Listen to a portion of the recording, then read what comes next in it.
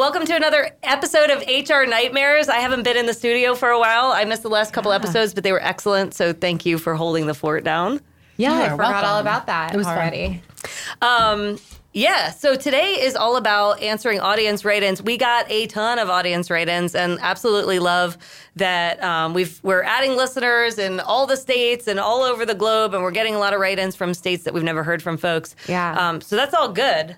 Yeah, we love the listener Q&A episode. So it's fun when it's just the three of us doing all the things people are curious about. Trying to answer appropriately with realistic advice. For those of you that are listening, this show is all about giving you realistic advice.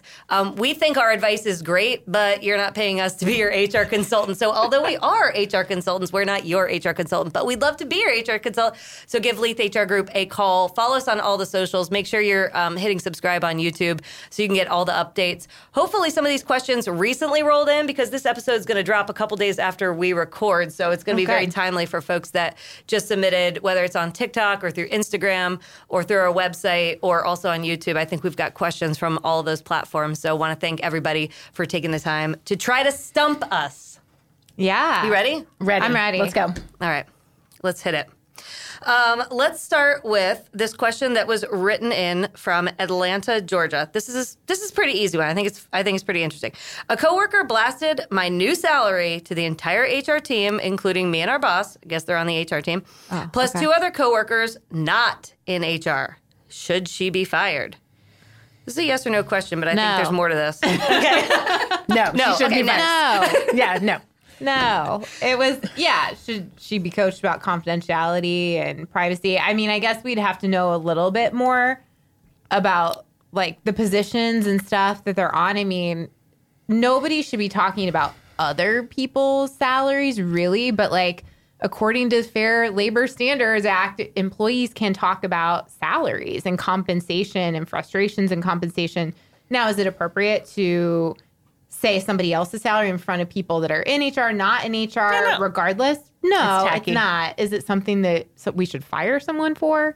No, not unless it's a consistent problem and there's other issues. And the other thing is that there's becoming some legislation down the pike about transparency and pay, all of the information about that. I'm struggling with this. It is a hard transparency. thing. Yeah. Do you want to divert topics? We get into pay transparency. I mean, seriously, today? but yeah. And a lot of bosses want to. I don't know, like when you get into clients, especially smaller clients, they're like, you need to tell everybody to stop talking about their pay, and it's like, well, you can't really do that. You're like, whoa. In fact, let's not do that. Yeah, it's a direct violation. Against the law. Yeah. Like this is private, but it's not like totally confidential. But yes, they shouldn't put your salary on blast.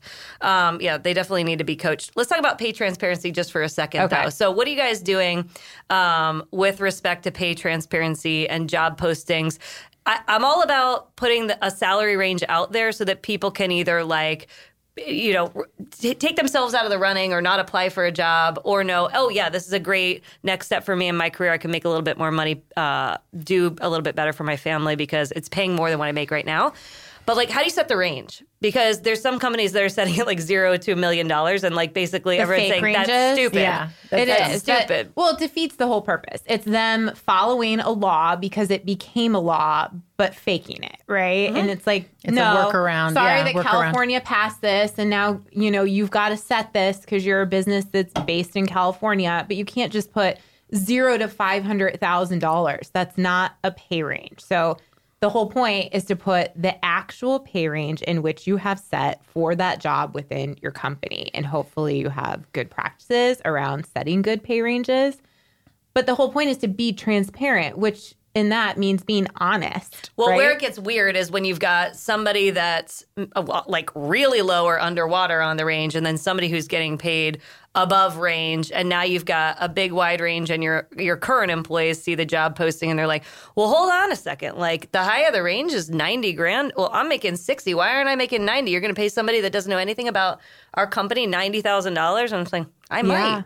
Yeah, I might. It's hard. So I work. So you know how I'm working with a lot of small businesses, and we had a real problem. There was a job posting. It was for an hourly employee position, and it caused so much problems because we didn't do a good job, or we didn't do a good job about changing everyone's salary rate of pay prior to posting that ad. So we had about 6 people that were lower than the minimum that we were looking for. Oh, That's a problem. No, that's a big problem. That's a huge problem. And so it's like, before I think you post anything, I think you need to really take a look at your census and make sure that everyone is being paid at least the minimum of what you're offering the new position for. Again, sure. It's like, if you're going to go through the compensation benchmarking practices and analysis you need to, the second part of that is to actually get people into the right ranges. And that may take a couple of years based on your budget, based on what's going on in the business. And that's realistic. But unfortunately, North Carolina, which is where we live, is not a state yet who has full pay transparency, but it's coming. It's going to continue to come. And I think the businesses, especially that we work with here, are not quite ready for it for that reason. We have a lot of managers that aren't comfortable having compensation conversations. So there's a range for a reason. And yes, you may earn $60,000 and we may pay someone new $90,000. Let's talk about why. And we have to have some good reasons as to why too. It can't just be because, well, the market for talent is higher than the internal talent. That's not a reason. The reason is about experience, where people are placed in the range, what they're bringing to the job, what the budget is for the job.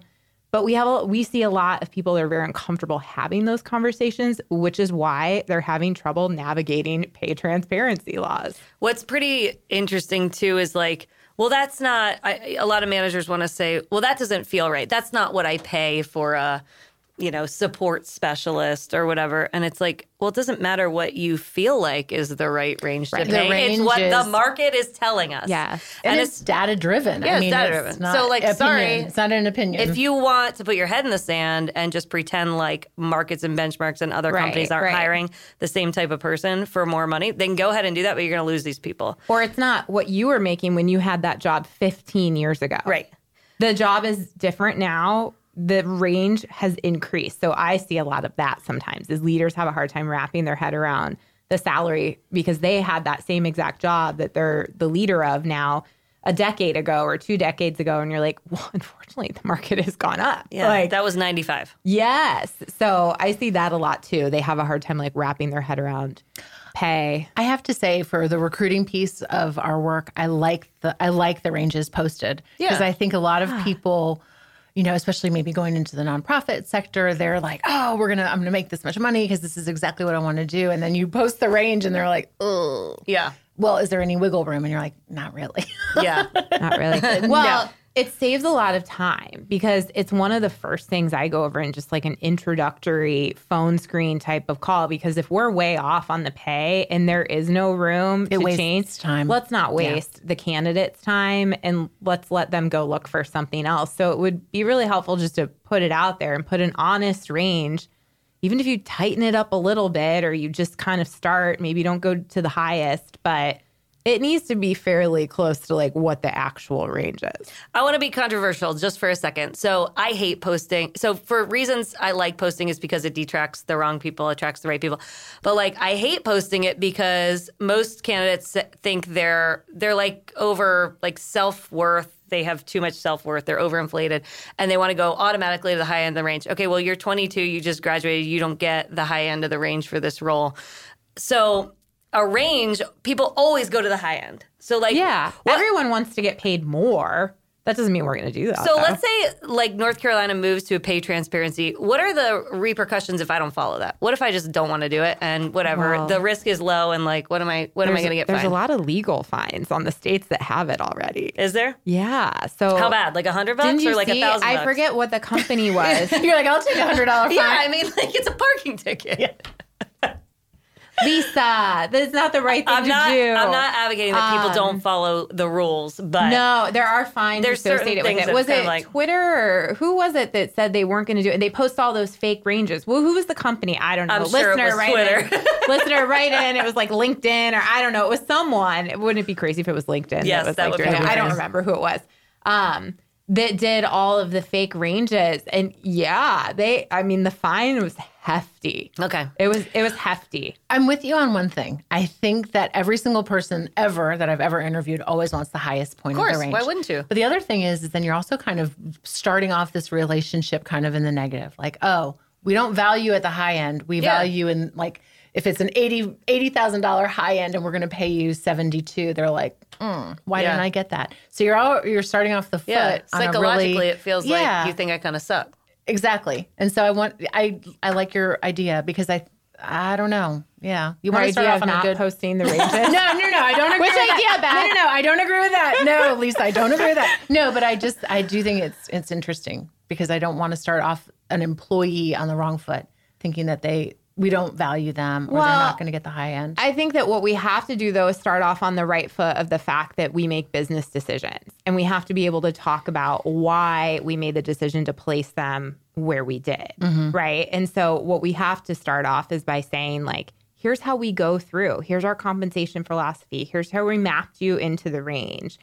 And kind of go through what that process looks like and say, at the end of the day, compensation, while it's very personal to the individual, it is a business decision. And we have to make a good decision based on the other people that are in there from an equity standpoint, right? And to think you're ever going to get the max of the range, no, that's not realistic. You have to have room to grow within that range. You're going to take that job and probably be in that job for a handful of years. So if you want a incremental pay increase each year, we have to have room for you to grow within that pay range. But yeah, I don't know. We went through a whole, like, at my company that I worked at for years, we went through a whole, like, we changed the whole, like, leveling of how we did things and went through a whole, like, pay transparency and all these different things. And they were tough conversations when we got real honest with people of what the ranges were. And most of us knew kind of the bands, and the ranges became wider. The bands were smaller. The ranges became wider. But yeah, we had to have honest conversations, be like, listen, you've been in this job 2 years, but the people in these jobs, some of them have been at 10 years. They're at the top end of the range where you're at the middle, right? Well, and that's something important too. I do that with some of my smaller companies is we put together kind of a sheet of very data-driven, again, ideas of like, okay, where does the education attainment fall? Where does the number of years of experience, does supervisory or budgetary factors in? And then you can kind of, I feel more comfortable because then you actually have a piece of paper. There's a matrix on how to get promoted. It wasn't like a gut, like, ooh, I'm going to pay you this. You went to this college, and I love that college. So, bing, you get this, Right. I mean, it wasn't subjective. If you went to Penn State, you get a higher salary. Wittenberg all the way. If you need help figuring out what each unique role in your organization is worth and what those ranges should be, Leith HR Group is a great company to call to get that work done. You don't need to be wasting your time doing that. All right. Let's tackle this first question from Utah. So this isn't exactly an HR problem. It's more of a problem with HR. Oh, my HR administrator is also my supervisor. She has cussed at me. It's not like cussing with me. I like to cuss with people. And has been saying bad things about me behind my back to other coworkers. Okay, that's not good. I've not said anything bad about her or done anything to make her dislike me. I've always done what the company has asked with no complaints. Other coworkers have expressed that she is a bully. I have thought about reporting her to the owner of the company or the CEO, but I am afraid this will cause more problems. Thanks for reading, and I look forward to your feedback. Well, hello, Utah. That's our first Utah call. Yeah, Utah. Know nothing about the state or the laws of anything, so I'm glad this wasn't a compliance question. I mean, come on. Like, do we know what the slogan for Utah is? Like, I love... I think it's a skier going like this. Is it? My favorite's New Hampshire. It's like live free or die. But I'm telling you what, Utah. That's awful. And it's funny, sometimes you have a higher expectation, at least I do, for our profession, that you're not going to be talking about your employees behind their backs. You're in HR. Like, step it up. Right. So for that regard, I kind of looked at this question beforehand, and you never want to say, just maybe put your resume out there and try to get another job. But I would, because who really would want to work for somebody like that? And I don't know. Do you know what Utah's slogan is? What? Industry. That's why your HR person sucks. Industry? That's literally their slogan. That is like... That explains literally everything. That's why. You live in Utah, and the slogan is industry. It should be ski. Yes. I thought it would be something to do with being Mormon, but no. Like loving like God's country or something like that. I don't know. Okay. Industry. Sidebar. How would you feel if your boss is talking behind your back? I would not feel great. First of all, I would leave. I'd be packing up. I'd be like, at first I'd be like, we need to have a serious conversation because I'm thinking about leaving because word on the street is that you don't like me and you're talking about me. You're talking about me, and that's completely inappropriate and unprofessional. And if it doesn't, like, tell me a little bit of your perspective. And like, if that person denies it or says, oh, well, there could have been something that was misconstrued, it's like, get out of there.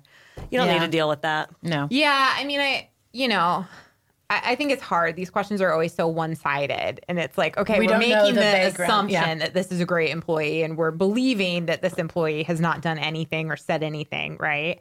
Even if they had, these are like, they shouldn't be talking about them behind their back. Word on the street, right? And it's like, okay, well, it's hard because we've been doing this a long time. And I think all of us have the confidence to go and confront someone directly when that's happening. So I'm putting myself into the shoes of like, the HR coordinator or whatever this person's role is that they're reporting to an HR advisor or business partner.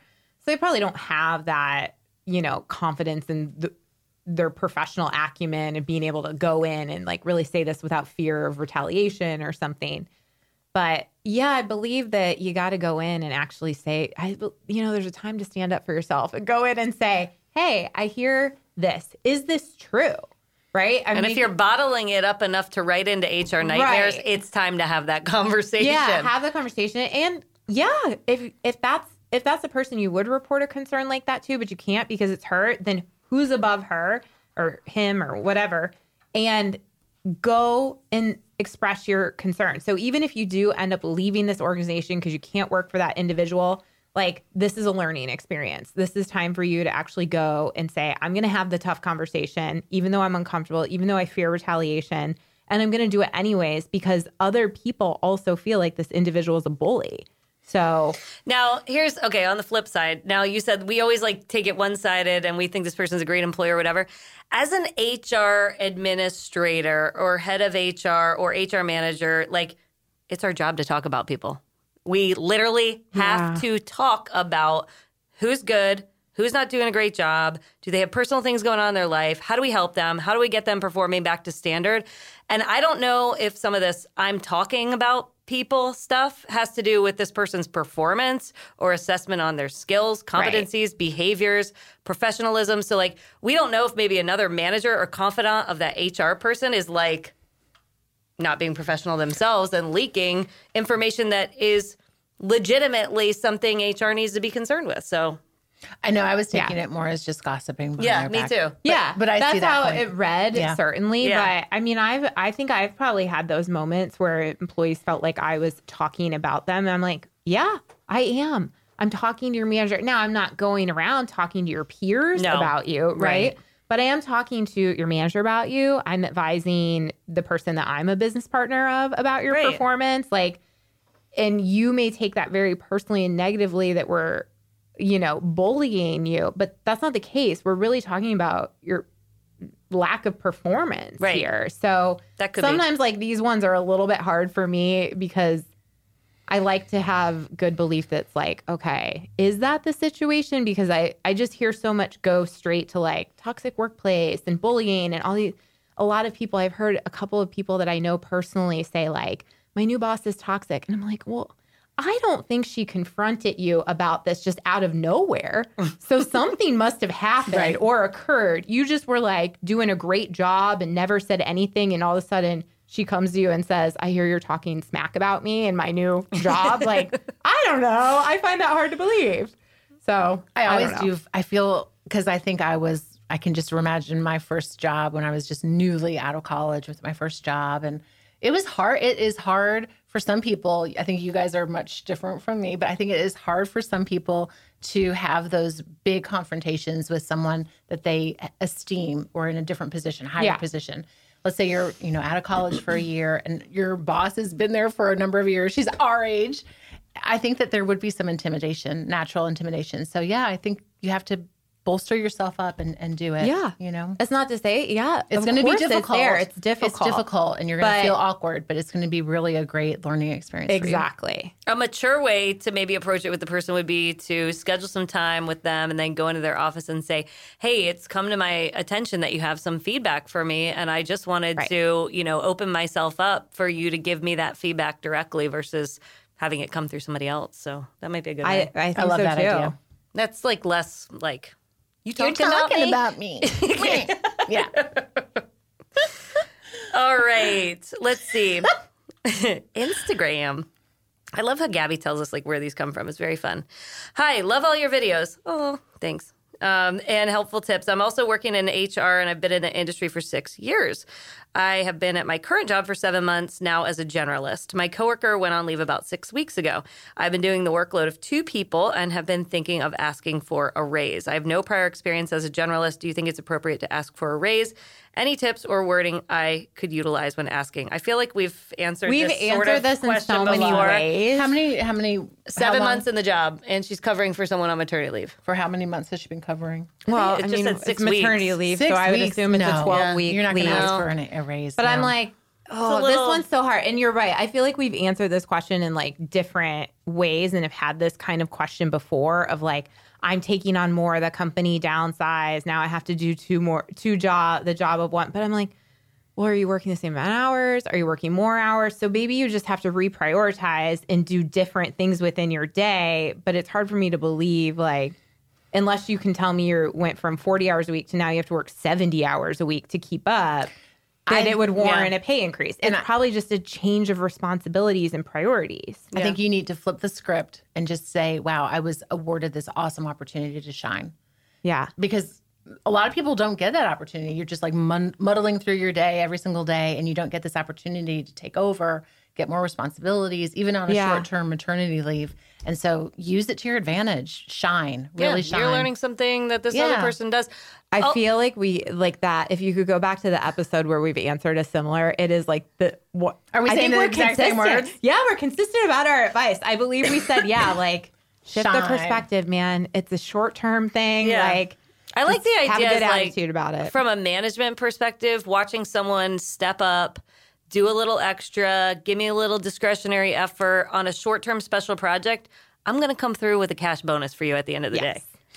I agree. I mean, I will say, like, we used to, if that was happening and we were down a manager or somebody had to do more, we would give them a little kicker for the interim. Yeah, certainly. Send them on vacation, pay for their vacation. But we don't know. I mean, this is a small company. Can they do that? Like, maybe they were able to take on the extra work because they had some bandwidth. They had bandwidth. Anyway. I just this week sat in a meeting, closed doors, talking about people behind their backs.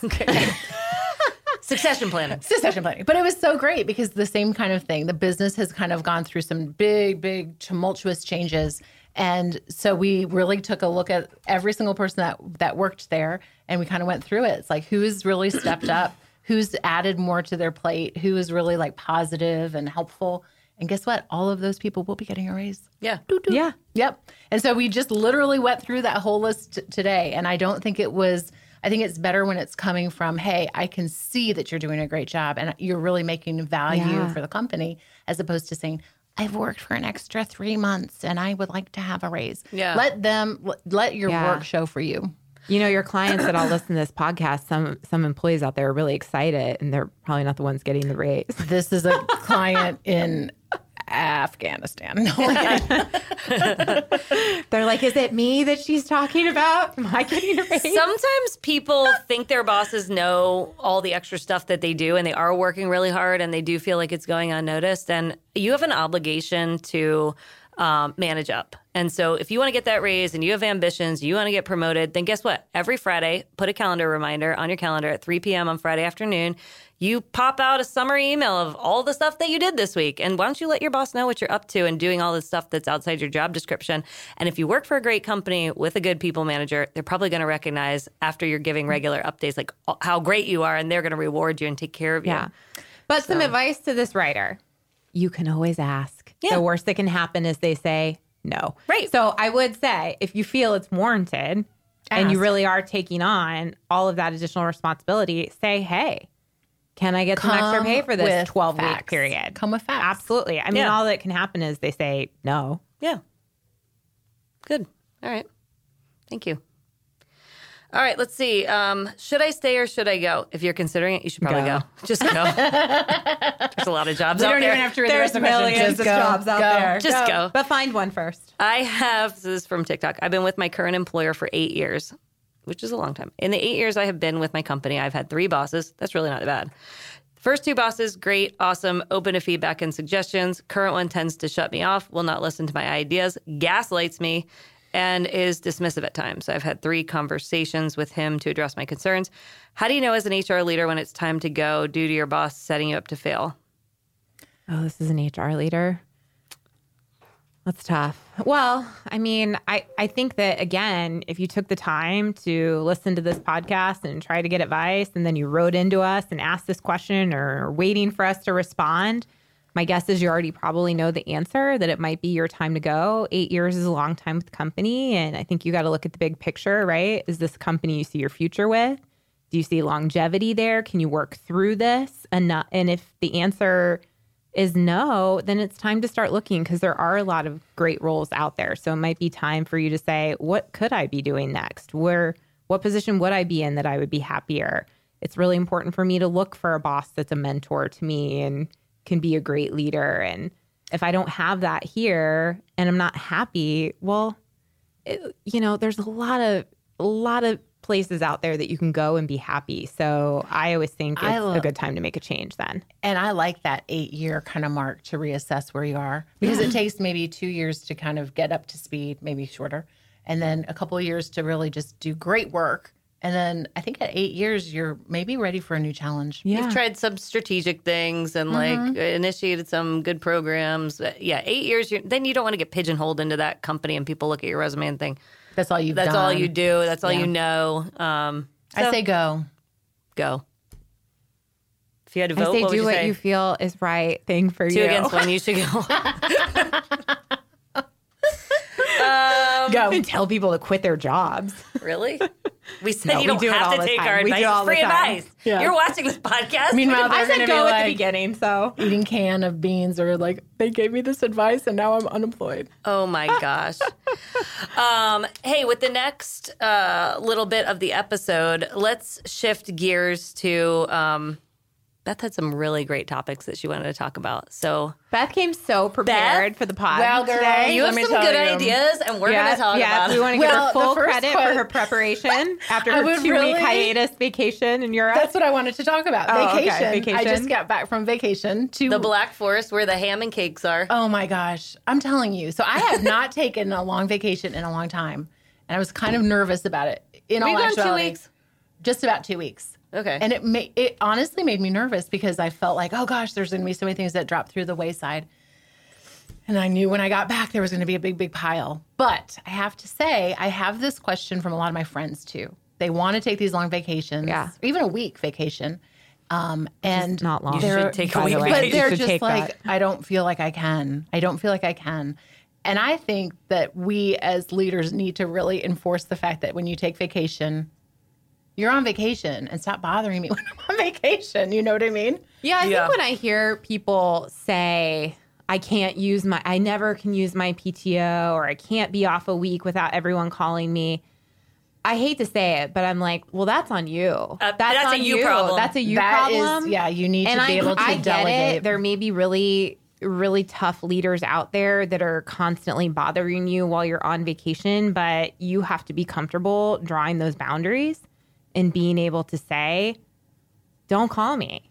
My team is here. Here's the things I did to prepare. Now, you've got to prepare. If you're taking 2 weeks off and you're the only one, there's some things that you got to have in place before you go. And you got to over communicate that you'll be gone. I agree with that. But at the end of the day, the people that are like, the business is going to crumble if I'm not here. I'm like, that's really, I've never seen that happen before. Here's the pin, and I'm going to pop your ego bubble.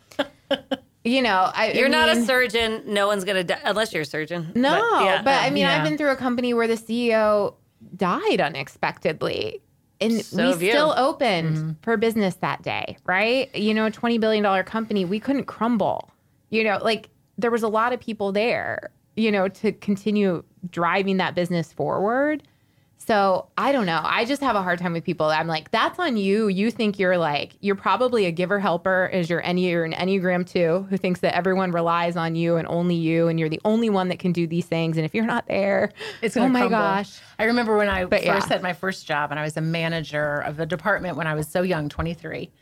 And I remember going on vacation with my parents, you know, and my dad was a big, high executive guy. And I was like, oh, Dad, I can't go out right now to play golf. I've got to, you know, get on the phone call. And he said, and it was so humbling because he's like, you know what? If you're a good leader, you won't have to take the phone calls. And I've always remembered that. Yeah. You know? Yeah. I was like, oh, because I really looked up to him and I thought he was great. So that's one thing is being, I think the managers and people really, I would like for people to listen to this to know that they need to respect people's time off. Yeah.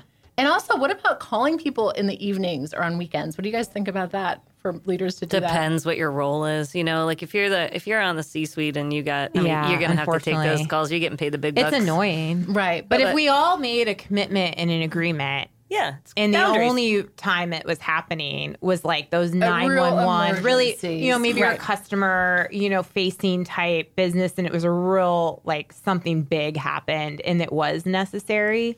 But more than often, I find that a lot of those calls are happening. I'm like, this could have waited till exactly. Could have waited. Call me Monday. This could have waited at 7 p.m. This could have waited. Even I remember even getting those calls on Sunday nights about customer things. I'm like, this is a Monday thing. I will be there tomorrow morning at 7:30 a.m. Like you couldn't have waited. You now ruined my entire weekend because I have to listen to this on a Sunday at 6 p.m. There's nothing I can do. Respect the boundaries. I'm not calling this customer on a Sunday night from home. So the customer will fix that problem tomorrow. There's nothing I can do. Also, if you can't take an extended vacation, you have the wrong team working for you. Yeah. So I did the same thing. We took a 2-week vacation, and you know, at the best positive focus when I came back, I said to the executive leadership team at Vanica, I was like, you know what the best thing was? I didn't worry about a thing because they had it, and even if shit was burning to the ground, they could handle it. Yeah, they didn't need me there. People. Yeah, exactly. I took a 2-week. I mean, the first time ever I took a 2-week vacation was in the last year that I worked for that company. And before it seemed like 2 weeks. It was just where I was going. You had to kind of go for 2 weeks. And don't you know, I started preparing them for that 2 weeks, 4 months ahead of time. And you remind them every week in the team meeting, hey, just a reminder, I'm leaving. And you know what? Everything was fine when I got back. I had a great team. I checked my email. I think I didn't check my email until I landed in the Seoul airport because I had a 9-hour layover. And I'm like, well, now's a great time to catch up on the last 2 weeks of email on my way back. I was nervous to open it up because I did open it. I got back on Monday. I was like, oh, Lord, here we go. I opened it up. I'm like, oh, it's going to be bad. And it wasn't that bad. The whole point of us doing this is so that we can go do that. I know. Yeah, that's the good part about consulting. I was like, I do not feel that way. I mean, I love my clients. If you're all listening, I love you, and I'll check email a lot, but not. But that's the good part about being not when I'm in the Black Forest. I'm not checking emails or responding. Here was something really interesting. So you meet people internationally when you're on these trips, and it was so cool to listen to how other cultures have vacation and have breaks. Oh yeah, all of August in Europe they're off. They're off. Yes. Everyone's off. When I went to Indonesia for 2 weeks, I was with half Americans and half Europeans, 3 people from Germany and Slovakia and Switzerland, I think, and 1 from England, I think. And all the Americans were like, oh my God, we took all this time off work. I hope everyone's okay. Whoa, all this worried, anxiety. The people from Germany were like, oh, I'm on a 6-month paid sabbatical. I work for Amazon in Germany. I'm like, what? What? Or they're like, Amazon. I'm on this is just my first leg of a 6-week trip. This 2 weeks is just my first leg. I have 2 more legs. Every single one was like, you Americans are really you got crazy. It wrong. You got to Funny. I love vacation. 2-week vacations are where it's at. I've never done that before until this year. I'm really I'm great. 40. We're doing this. So I want to do it again. I'm ready for my next. Yeah, I know. It gets you excited. It was fun. And you get refreshed. Yeah. You get to actually travel halfway around the world. And again, everyone was fine. Yeah. They don't need me that bad. No. Yeah. Let's talk about AI in HR recruiting. Do we like it? I love it. This was one of Beth's topics. I don't know anything about this. I love it. I pay for the paid Chat GPT. I also use this beta version of a thing called Asterix. I use it every day. In what capacity? Okay, so let me talk about how I used it this morning. So I have to pump out a press release, and I put in the guy's resume and asked ChatGPT to summarize it at 8th grade level in 300 words or less. And then I said, now turn this summary into a press release and include information about our company. And I copied and pasted from like my job postings, what I put in the job. I was like, 85% of this press release was Done. And all you got to do is like, well, that's a little weird. That's not really what we do. It kind of changed some of the words. And then you could take what ChatGPT picks up for you, throw it in asterisks, which is basically makes you look. It's another free. You could get this for free. You could get ChatGPT for free too. But if you pay for it, you always get in. Where sometimes when it's heavily used, you can't get in. Right. If you don't pay. But like asterisks is free. ASTERIX. I'm going to regret telling everybody about this because I won't be able to get in. But you copy and paste what you did in ChatGPT, throw it in asterisks, and it will take what you wrote and you can condense it, expand it, bulletize it, take bullets and expand it into an essay. You can put a filter on what you've written. So like even if I wrote it, I could be like, oh, that sounds a little casual. I need to sound more formal. Yeah. And you can put a professional filter on it. You can put a confident filter on it. You can put a casual filter on it. You can put a friendly filter on it. And I need to check that out. I've never heard of that. Kidding. It's like, oh, that does sound very friendly. That's not how it sounded at all when I wrote it. So it's awesome. I have some leaders that could use the friendly filter. Tell them about this friendly filter. Everyone, go check the friendly filter out.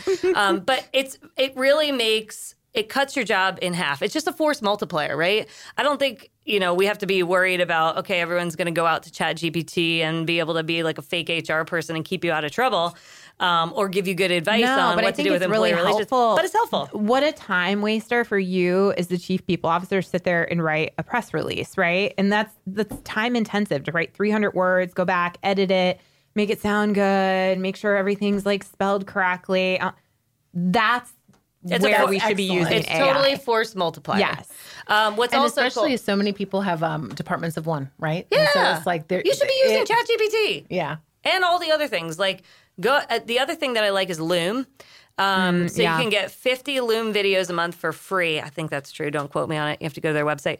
But it's basically put your head in a little like bubble at the bottom while you present and you're talking and you can record it. So you don't have to like always do the same trainings over and over and over. You do it once, you record it, they see your face as you're flipping through it's just like it looks really nice. And it's good for like content libraries if you're trying to put out, rather than, I don't like reading SOPs. Yeah. Yeah. So it's nice for that. Well, it makes them like really short videos too. So you just, it's like a good, easy resource to send people to as well when they're like those common topics. Yeah.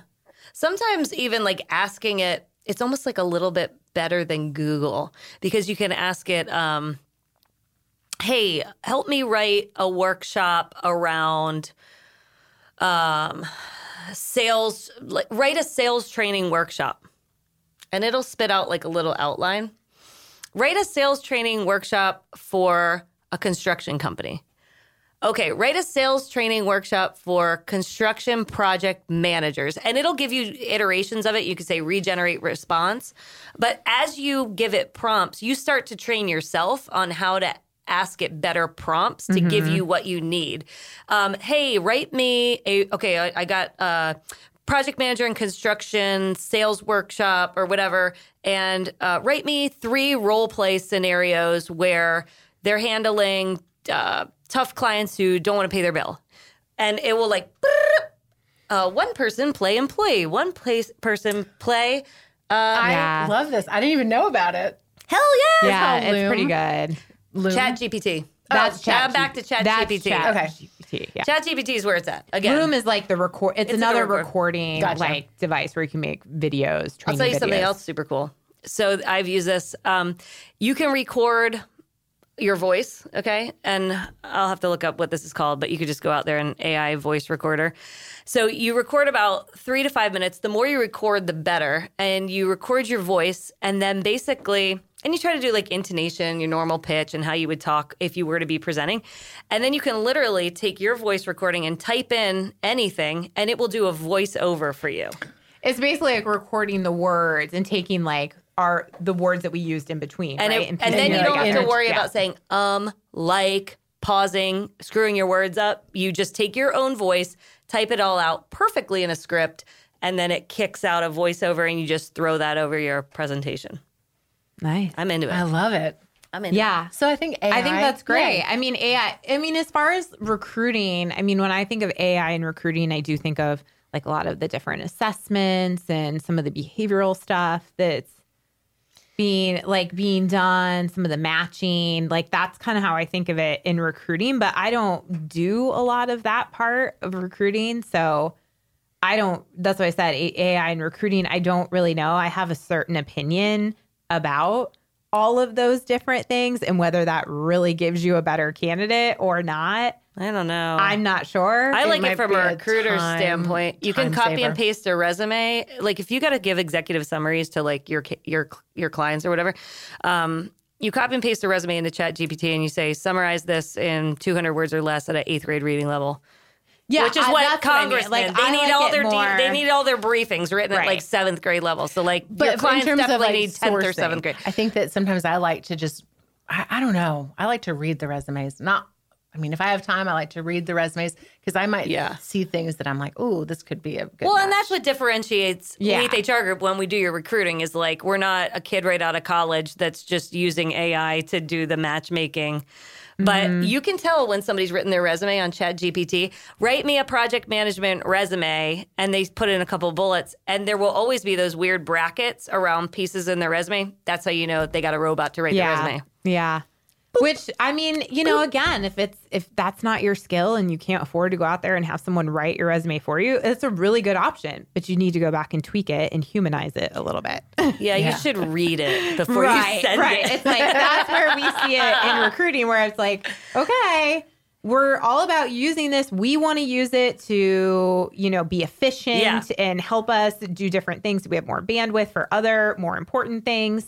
You got to go back and like put the human component behind it a little bit because we're hiring the person, not a robot. So I just had one that made me laugh so hard because the person must have had that kind of, AI generated resume, and it was for a GIS position.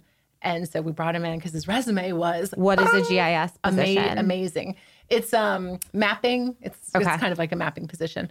And so he was like, yeah, I really love working with GIS. And I was like, you don't know what GIS is because it's never called GIS. Yeah, no. So we're like, out the door. Yeah. But so that's kind of a funny thing. Hard. It can make it's kind of muddy in the waters was so a little great. bit. I'm like, this is our winner. Wow. That's hard. That's a hard skill set to fake. Yeah.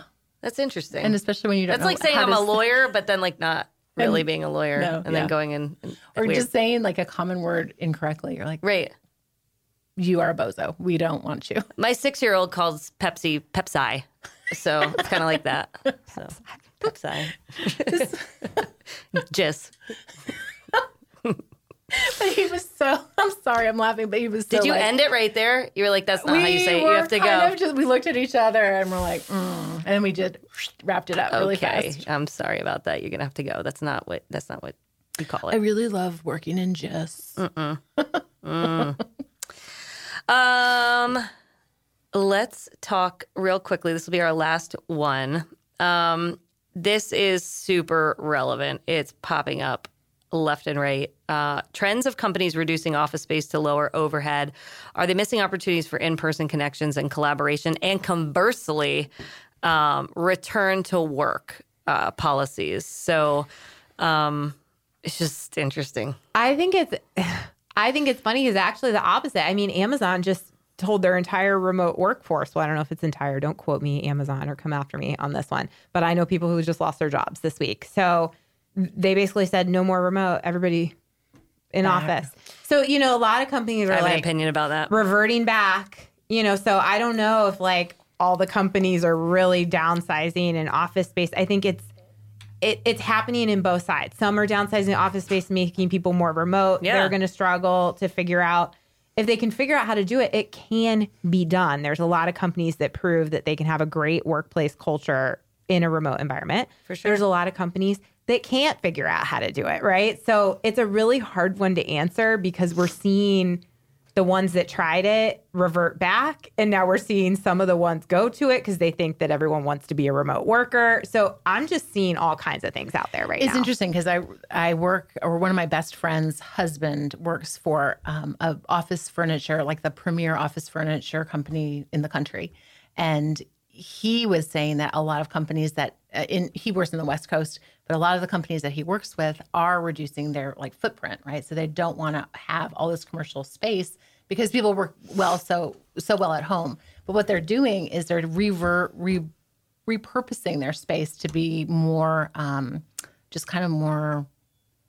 It's not offices anymore. It's just all open space. Like more like WeWork type space. Yeah, like hotel like space. It's like you can go in. Yeah, You've got hot desks and you share there's a lot of desk sharing. But they really have reduced the size of what they used to have, like by maybe 30%, so 30, 40%. So they don't have the space that they used to have. Yeah. And they are saving money. Some of it's like they may have downsized the workforce to begin with, so they don't need as much space as they had, or they've figured out how to, have less offices and more WeWork space so they can actually have more people in those buildings. So they need space. So, and in some of those big metropolitan cities, it's a cost type thing. So it's like, okay, who can, because we did that at Nordstrom, like way before COVID happened. Mm-hmm. And we were an all like face-to-face business. That was a customer facing business. Those of us that worked in the region, remote was not an option, but in HQ it was, but we were like, we don't need 4 buildings downtown. We got to get down to 3. Like from an expense standpoint, from like we got all these support roles that like could be flex work. So some would come in the office Monday, Wednesday, some would come in Tuesday, Thursday, and we created like flex spaces for kind of plug and play. Get rid of a whole building. We got rid of one whole, and not just a building, a tower. So like we operated 3.5 towers in downtown Seattle. So it's like, it from a cost effectiveness, it just made sense. And then thank goodness we did that in pre-COVID because we did reduce the workforce. So. And you can still have collaborative experiences even if people are 100% remote. I've seen other software companies grow from $1 million to $15 million in annual revenue with a 100% fully remote workforce, but they have good people managers that are doing daily stand-ups. They're requiring people to turn their cameras on so they feel some kind of human connection. Right. They're having team meetings weekly. They're doing good one-on-ones. If you're not doing those things, then you should probably have people close by. Yeah. But I do feel like maybe Amazon, some of these companies that are like doing mass, like, okay, we're ripping the Band-Aid off and we were comfortable with a hybrid work or remote workforce and now you got to come back to an office space. I feel like they don't have a backbone and they're just trying to force people to quit and they're not willing to just like accept responsibility that they have too many people and they got over their skis and they need to cut costs. I think and they know those people will not return to the workplace. And they're counting on that. They're counting on it. I think we have a few examples locally that has happened. I think it's there's no managerial courage there, and I think it's wimpy. Yeah, I mean, I agree. I mean, we have a great client that we've worked with for years and I support now, and they're an IT company and they're a smaller company, but they've been remote for years and years and years, way before COVID. Their people couldn't be happier. They have a lovely workplace culture. The executive leadership team are great to work for and people are happy. So that's what it can work. Yeah, it can be done. All right. Hey, that's a wrap. We've covered a lot.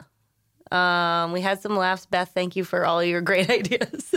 Lisa gave you some great resources. See what happens when you get back from vacation? Yeah, I like it. She was cranking. I like the vacay mode. Vacay Beth. Yeah. All right. Yeah, a little tan, little summer glow. I loved good ideas. Vacation. I know. Look at this. On fire. All right. Hey, thanks for tuning in. Go check us out on all the socials, LinkedIn in particular, Facebook, Instagram, TikTok, YouTube. Make sure you hit subscribe so you stay up to date. And go back and watch some of those other episodes. We got a ton of great content out there. Thanks a lot. Have a great day.